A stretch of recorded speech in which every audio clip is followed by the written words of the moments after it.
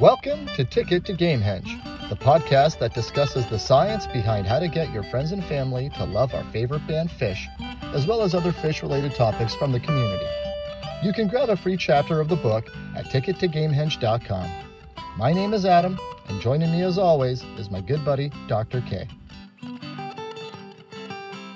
All right, and here we go, back at it once again. It is April the 20th. Some people out in the world refer to it as 420. Normally springtime. We're getting a lot of snow tonight, but that's okay. I've been actually reflecting and reading a lot about the recording of Farmhouse, which was the first album to be recorded in the barn. And a big thing there was that it was snowing a lot of the time. In fact, a couple of times while recording that album, they got snowed in. Ticket to Gamehenge, welcome to it.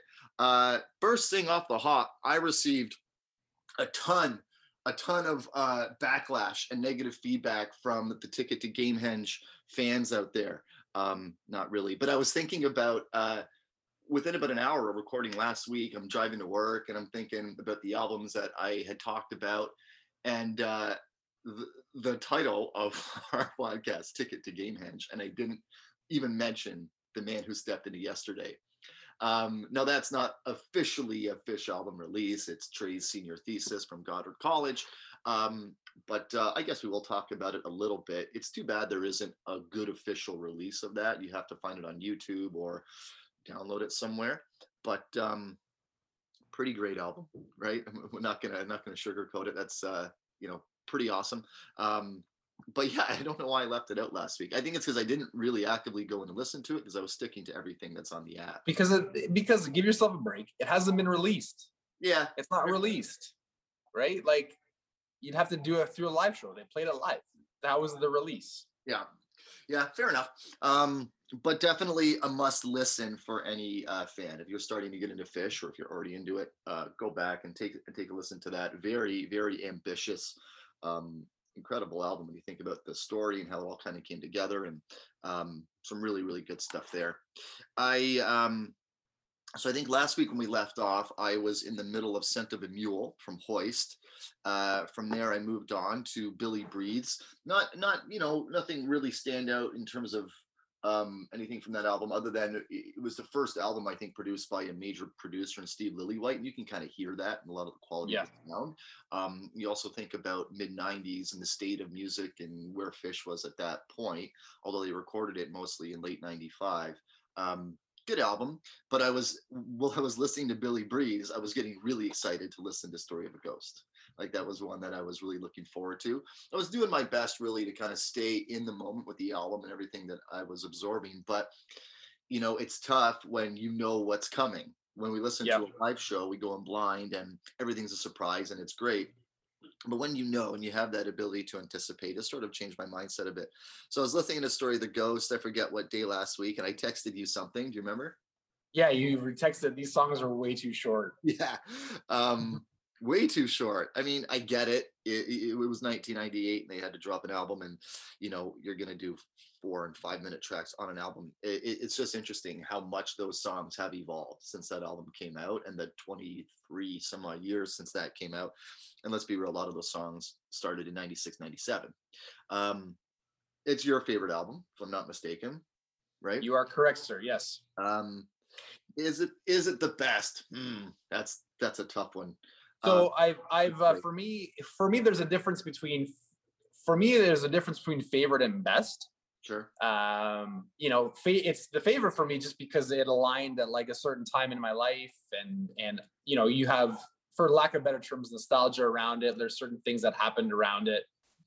Now, objectively, the best, I don't know. I think we should have a conversation around what we think is. I think we should ask ourselves and ask each other and ask people that are listening, what's the best album? What's your favorite album? What's the most underrated album? And what's the worst album? Okay. Okay. So why don't I quickly sort of go through my listing and we'll come back and start to answer some of those questions. So, Story of a Ghost, awesome. Next up after that was Farmhouse. For me, a very nostalgic album. The second one that I purchased after Rift, and it was brand new when I purchased it, and was also in anticipation of going to see my first Phish show in, this would have been July of 2000, and that album dropped in May of 2000. So I remember going to that show really hoping to hear a few tracks from it, and got lucky enough to hear First Tube and In La Josie Wales, and I think we got Heavy Things that night too. We did. Yeah. And yeah, I sent you an article from Jambase about a cluster of flies. It's a cluster flies companion. So it's a nice little article on jambase.com. And by little article, I don't mean that at all. It's pretty long, but it goes in a lot of great detail about the making of Farmhouse and the evolution of the band at that time. And I think for any fan, if you haven't gone back and revisited that, it's totally worth checking out. Really like the stuff in there about 3 particular songs: Gotta Jaboo, First Tube, and Sand.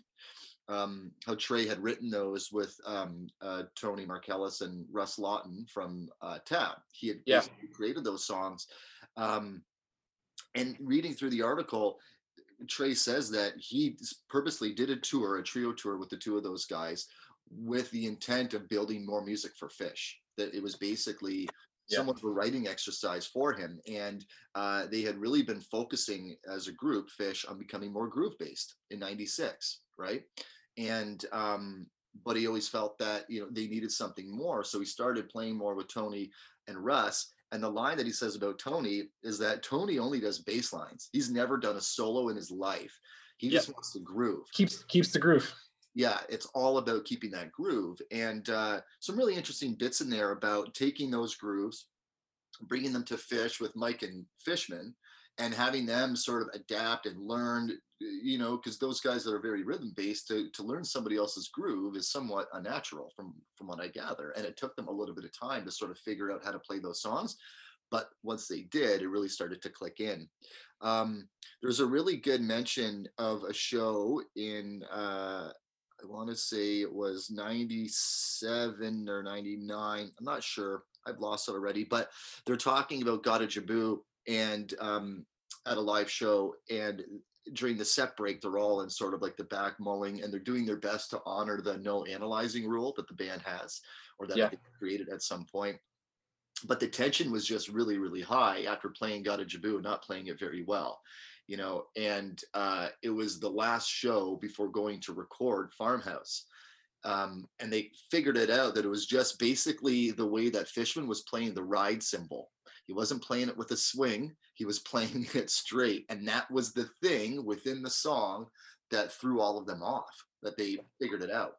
And then they got back on that, and had it not been for that discovery, they don't think that Gotta Jaboo would have made it on the album, because Fishman wasn't playing it the way it kind of meant to be played. So just really, really good detail in that article, talking about the 7 or 8 weekends that Trey and Tom Marshall would go off and record, and the bulk of material that came out of those for both Story of a Ghost and Farmhouse, and what it really did to their live repertoire those weekends and creating those songs. It's pretty awesome. So read it, check it out. I think it's a must. The part that I really liked, and you didn't mention it because we're very different people, but the part from what I've read, I haven't read all of it, was the part where he talked about that really all the songs were just written for Trey and Tom's enjoyment. Yeah. Yeah. Right. Yeah. But think about that, you know, like how many, so I just find it, you know, I find it almost, it's almost like a paradox, right?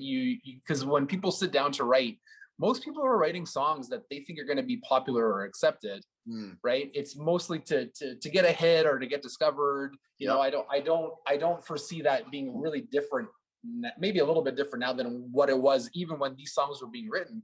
These 2 jokers just wanted to write music that made them laugh and to have a good time. Yeah, go ahead, sorry. Yeah, and as a result, like millions of people love these songs. Yeah, there was a good Trey quote in there that those weekends of getting together were more about hanging out as buddies than it was about making music. The music was a byproduct of the great weekend, you know, just like when we all get together, you know, we all have fun, but the byproduct is all the stories and all the crap that we end up doing. So again, I think it kind of comes back to the people don't buy what you do, they buy why you do it. And, I agree. You know, completely genuine. But it's cool to hear the stories of like Trey staying up till 4 a.m. putting the background vocals into Twist, and then Tom waking up and joining in and adding the woos and all the different things that ended up in the actual track. It's just really, really neat. A little bit of info there too about Russ and Tony getting used to the thought of Fish playing songs that they wrote, Sand, Gotta Jaboo, and First Tube, right? There's a little bit in there about First Tube where Trey just said to Russ, play the beat you've been playing since you were 12 years old. Just play a beat, which is the beat for First Tube, and then just the way he built it, really fascinating stuff. So take a read through that. I'm not even. I think I'm only halfway through that article. There's a lot in there. I think one of the things that goes underappreciated too about Trey Anastasio is he seems to really know the musicians that he's working with. And how to get the best out of them. Yeah. Like he definitely, it almost seems like it's a unique ability. There's this one video, I think you sent it to me or somebody, I clicked on it. It was the one where he is playing with like the orchestra, like the kids orchestra. Yeah. In like Vermont or whatever. And like, he tells the kid, he's like, you just play that and then we'll go around that. And he makes it a goal to try to get every musician's voice on the recording. Yeah, I think it probably goes deeper than just musical knowledge too. I think it's a personality trait with him. I think so too. That's exactly what I'm saying. You think about inclusivity and collaboration and that yes and type of a mentality, and I think also a complete confidence in his ability to work within other people's framework. Think about his flexibility as a musician, and even in that same article talking about hearing sounds in the streets, that there is a music that's around you all the time, and being able to sort of pull that stuff out the way he's able to. It's and anything you see or hear about people working with Trey, it's overwhelmingly positive and encouraging, and how great of an experience it was for people that were able to do that. So pretty awesome, all kind of wrapped up in all the success that he's had. So yeah, Farmhouse, great one. Then I did listen to Sick at Disc. I definitely made that effort, and I will say I haven't listened to it in probably 20 years. I bought it when it came out because it came out just after the hiatus was announced, and didn't know if there's going to be any more new music from Fish. So I really enjoyed it, especially What's the Use. I mean, that's a total highlight on there, but I enjoyed it much more than I remembered enjoying it 20 years ago. And that's, I think it comes back to like, the jams and all that fun jazz. So then break happens. But for me, I went right literally in from Sick It right into Round Room. And it was sort of weird listening to it because I instantly made that leap. But I do remember that break, that 2-year break, and Round Room coming out, going out to get it and listening to hear how different of a sound it was. And I like Round Room.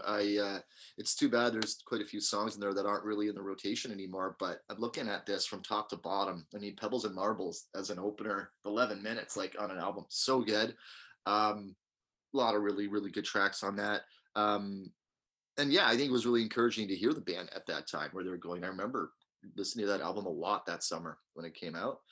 And then Undermine. So I think up to this point, I was texting you that a lot of the songs on Farmhouse were too short. And then I wrote Round Room was too short, you said. And then Undermine was, these songs are too long. So they need to be shorter. Yeah. So I got to Undermined, and it was potentially the band's swan song album. When I think back, like, what if this was the last album? What if it did end after the 2.0? And there are some good things on there. But I don't know, the album just didn't really grip me the way that all of the other ones did. And I haven't gotten to Fuego, Big Boat, and everything else yet. I mean, I don't know. I think this was a bit of a misstep. I'm just looking at it. There's, Sense and Subtle Sounds. It's good. Song I Hear the Ocean Sing. Would love to hear that live. But apart from that, Army of One, I love Page. Grind is fun when they do it, when they add in how many days they've been alive and all that jazz, but oh man, I don't know.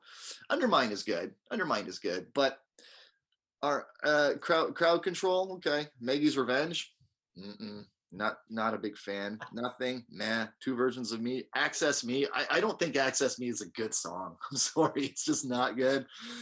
Tomorrow's Song, Secret Smile, Tiny, I don't know, man. I don't know, just it isn't in. It's on the bottom of my list. I think it's personally, not that it's like, I don't want to say it's bad. I don't think it's the right word. It's just, if I had to force rank every album, that one's at the bottom of my list. Yeah, I get it. Yeah, but you think it's one of their most underrated albums? I think it's an underrated one. Yeah, I like it. Okay. I think people shit on it. I think the songs are good. And it's funny. Like, I think if I had to force rank all of the Fish songs, I think I'm blanking at the title. You just said it. Access Me? No, the song I heard the ocean sing. That's I think that would be my least favorite Fish song is on the album, and I still think it's the most underrated album. But it's your least favorite song? Yeah. Of all, like the whole library or on album? Yeah. I don't love it. Okay. Do you still listen to it when it plays though? All the time. You get like keep in mind, like we're setting context here. Yeah. Right? Like, you know, like there's not a bad song. Fish has never played a song anymore that I hear. When I was younger, it was different, but now there's not a song that I would consider this is a bad song. Yeah, fair enough. So maybe I'll have to give it another go, or as those songs continue to get played live again, or as I continue to listen to 3.0. Now, my least favorite album, so that one I think would be most underrated. That one, or maybe Fuego, because again, people, I think you're in the consensus. I think a lot of people don't like it. My least favorite one is actually Big Boat. Really? Okay. Yeah. So I do want to toss out real quick. It's totally worth a listen. Is the Headphones Jam from 2004? It was done in conjunction. Yeah.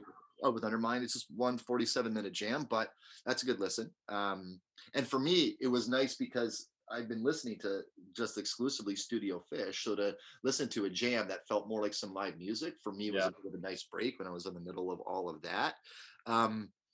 There's so many solo albums in this time, right? When they're on the break. If you start to look through the browse by album feature in the app, there's a ton in there. So then we get to Joy in 2009. We've talked about that album quite a bit. Also produced by Steve Lillywhite, who did Billy Breeze in 96. Yep. Although most of the songs, with the exception of Time Turns Elastic, are pretty short, I think it's a solid album from top to bottom. It holds up. I like that one. I like that one a lot. It really, really holds up when you think about the return after that break, and a clearly different feeling album compared to everything else that precedes it. But those songs are still in rotation. I mean, every single one of them, except for what's that? Except for which one? Except for TTE. One of the things that I like, and this is like one of my favorite little recurring jokes with Fish, is I've been around. Hey, Paige, where you been? It's, so they come back, you're listening to the album, okay, and that little bit of Fish humor still makes it in, right? I kind of like that they still stuck that in. I from there went right into Party Time, which is essentially a B-side bonus to Joy, and some good tunes on that. If I remember correctly, you don't like Alaska very much, right?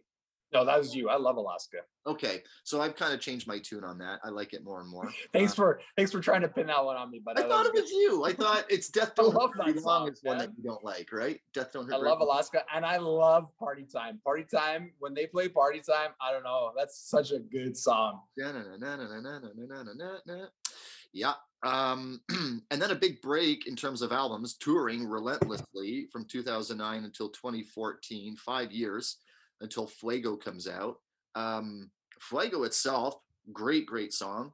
I love Halfway to the Moon. Oh yeah, that's a good song. Yeah, really, really good. Love Winter Queen. Don't hear it a lot. I really Winter Queen, when Trey played it at Beacon Jams, was one that really kind of opened up my eyes to that song. Yeah. Listening to it. 555 is always good. Wombat, coming back to what are your favorite animal theme songs? I was actually doing Wombat yesterday, and everyone was looking at me. I had to have that. What the hell's wrong with you? Is that a song? Is that really a song? Yeah. Fuego is the one album that took me the longest to like, because I was like, what? Because it's really structured, right? And even when they play the songs, it's really composed and there's not a lot of jamming. But I'm really I think I like all those songs. Yeah, Wingsuit, we got to hear a couple of years ago. But a good listen. And then after Fuego, we go into Big Boat, 2016, 2 years later. I know it's not well, revered, I guess, but some favorites of mine. Blaze On is a pretty obvious one. We commented on, with today being 420, the runtime of that song, 4 minutes and 20. 420 right on the second, yeah. Yeah. Breath and Burning, it's always good. No Man in No Man's Land, that's one you don't like, right? I love it for the jam. The jam's always good. Okay. Miss You. I Always Wanted It This Way. Yes, I love that song. Yeah, you like that one, eh? I just love the feeling of it. And then although it's not really played a lot, Petrichor, which I love Petrichor. Petrichor, I'm just predicting it's gonna go the way of TTE, man. It seems to be. I think those songs now with the fan base and the way their live shows are structured, those newer, longer compositions, I think the general feeling from the fans is if one of those songs is going to take away from a 1.0 composition within the set, they'd rather have the 1.0. Yeah, but the energy of the song is totally different. You know, I don't think people, I don't know, man. I think I don't like this song for some people is really, I want to hear a song that makes me go crazy, and that's an awesome jam. And Turns Elastic and Petrichor are not those songs. That's true. There are times in those songs that they have their peaks, but you're right. Overall, the whole scope of it, yeah. And then on to Cosvat Boxed, I Rock, Fasseplant into Rock. I love every song on that album. Yeah, me too. And you know, after listening, one of my favorite tours is 2019, and a lot of these tracks are clearly on there. Bright white light shining right between my eyes. It's your line, buddy. In fact, right now, look at the little streak. There's a bright white light shining right in your eyes. But you know, you're looking at the legs that these songs already have, and they're only 2.5 years old. Turtle, great song. Stray Dog, Everything Is Hollow. This is another one that I mentioned the name of the song, and Megan just shook her head. We Are Come to Outlive Our Brains. Oh, that song's awesome, man. It is. I said that title. She shook her head, but she let me explain why it's called that and the whole idea of Kasvat Boxed and they're translating phonetically and then she was like, "Oh, that's kind of cool." But I think she was just ignoring me. You had me at she let me explain. Yeah. Say it to me, Santos, and I forgot what that stands for, but I said that on a prior podcast what Santos stands for. Final Hurrah, great. Play-by-play, Death Don't Hurt Very Long, which you weren't a big fan of for a while, but I think you.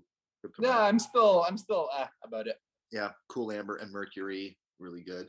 And I really like on the end of Passing Through, first time the fans had ever heard this, right? And at the end they're singing along, right? These are a lot of good like arena rock sing-along songs. Yeah. Which was by design. And I'm still just amazed and blown away by how that album was conceptualized and pulled off, and the whole thing all comes back to Curveball not happening. The Curveball happens, we don't get Cosmot Boxed. So and then lastly, kind of talked about it a couple weeks ago on the anniversary, Sigma Oasis, which I think still really holds up. I love listening to that album. It sounds great, the songs are great, the jams are great. I agree. Really, really, really like it. So interesting little journey going through all of those. I think as it pertains to this podcast, was thinking about, last week, the song Son of a Mule, recommending that version to somebody who might not like it. I think, there's a lot of people out there that would ask, okay, if I'm going to listen to Fish, what album should I listen to? And they should be listening to a live show. But what would you say now? Where would you send somebody if you had to send them an album that like really exemplified like what Fish was? What would you tell them to listen to? Because I think I would say Sigma Oasis. I was leaning, just as you're asking, I was thinking that because it has a little bit of everything. It has some, if you're trying to get somebody to like them, it has some like that opening track, Sigma Oasis, I think is very listener friendly. It could be a radio song if they wanted it to be. I don't think there's anything too out there that would turn people off too much in Sigma Oasis. I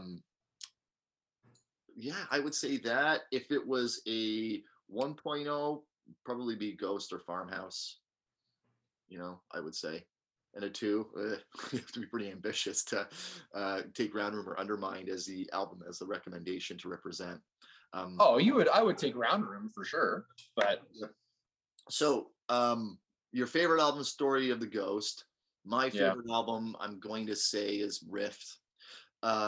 Respect. Most underrated. Now, you think it's Undermined? For most underrated? Yeah, you think it's Undermined? Yeah, just because of the level of, don't get me wrong, I don't think it's like the greatest album. I can definitely like see how it would be like, oh, this is a weaker album, but like people hate it. Yeah. That's pretty strong, man. There's a lot of good that's come out of that album. Yeah, agreed. Yeah, I definitely don't hate it. I mean, in terms of underrated, I don't know how many of them are really rated, but I would say Round Room, although it's really good. I don't know. Round Room doesn't seem to get shit on that much, right? Like the albums that really seem to get shit on are Undermine, Fuego, Big Boat. Okay, then I'm gonna say Big Boat. Most underrated. Yeah, respect. There's a lot, and then now the best. What is like categorically the best album? It's got to be Junta, right? I don't think that it sounds the best, right? But I think I would be hard. I think it's a tie. I don't know which one. I'm still kind of deciding. I think you'd have to go with Junta or Lawn Boy. Lawn Boy. Like think of Lawn Boy. Just think of it. Think of it. Reba bouncing around the room, split open and melt, Antelope. Bathtub gin, the squirming coil. Like Jesus. Well, think about Junta. Yeah. I know. That's what I mean. Like you enjoy myself. Esther, boom. Oh my God. Pretty awesome. Here's a question. What is the best song to not be on a studio album? There are a lot of great songs that aren't on. That's a good question, man. I've got a couple in mind from the early days. Best. Oh shit. Well, here you start talking. Well, I think because I have to now I have to categorize everything. Yeah, the two that stick out to me are Harry Hood. Right, not on an album. Wait a second, isn't it technically is? It's on the white disc or the white album. The white tape? Harry Hood? No. Really? No, I don't know. I know it was 2 weeks ago since I listened to it, but I don't believe so. Alumni Blues, and then So to Bed, You Enjoy Myself, AC/DC Bake, Fuck Your Face, Divided Sky, Slave, Aftermath, Ingest, NO2, Fluffs, Travels, Doggone Dog, Wrong. Nope. Yeah, okay. Harry Hood. P.S. Fuck Your Face is an awesome song. yeah, it's a good cover. So I'm going to say Harry Hood. Yeah. Punch You in the Eye. Yeah. It's not an album. Maki Supa, or I mean, and that was an ICU is another good one that I really, really like. That's not on an album. Yep. What about for you? Oh man. Well, just because it's top of mind, I can't think of the songs. I can't categorize it fast enough, right? So I don't know. Those are pretty good choices to me. I'll give you a week. You'll have to come back and give me something. Sure. But, yeah, it kind of reminds me of Dave Matthews in that sense. They have so many songs that are considered they're in the rotation. They're very good. I've never put them on an album. They just never bothered. Yeah. They just got written at a weird time and didn't fit in with whatever they were doing, so they just didn't bother.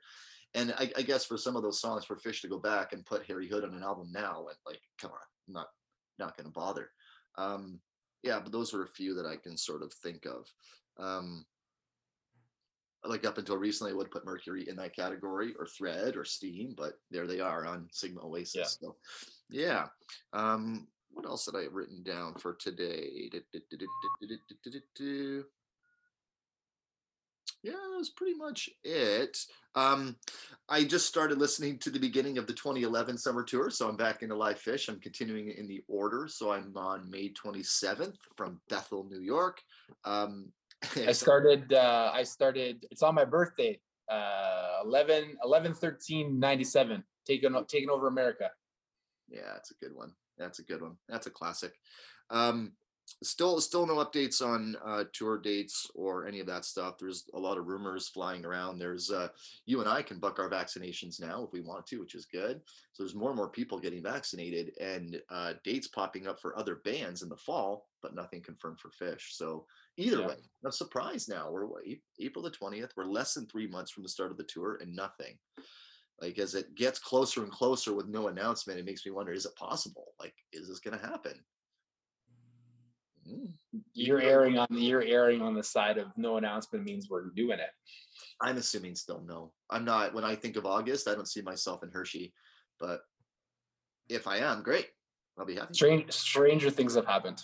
It's a true story. So I guess we just wait on that. We wait on another dinner and a movie. Hopefully we wait on other new content or stuff. But if anyone's listening that has any authority over anything, please leave up the island tour on YouTube. Can we just leave that one up there?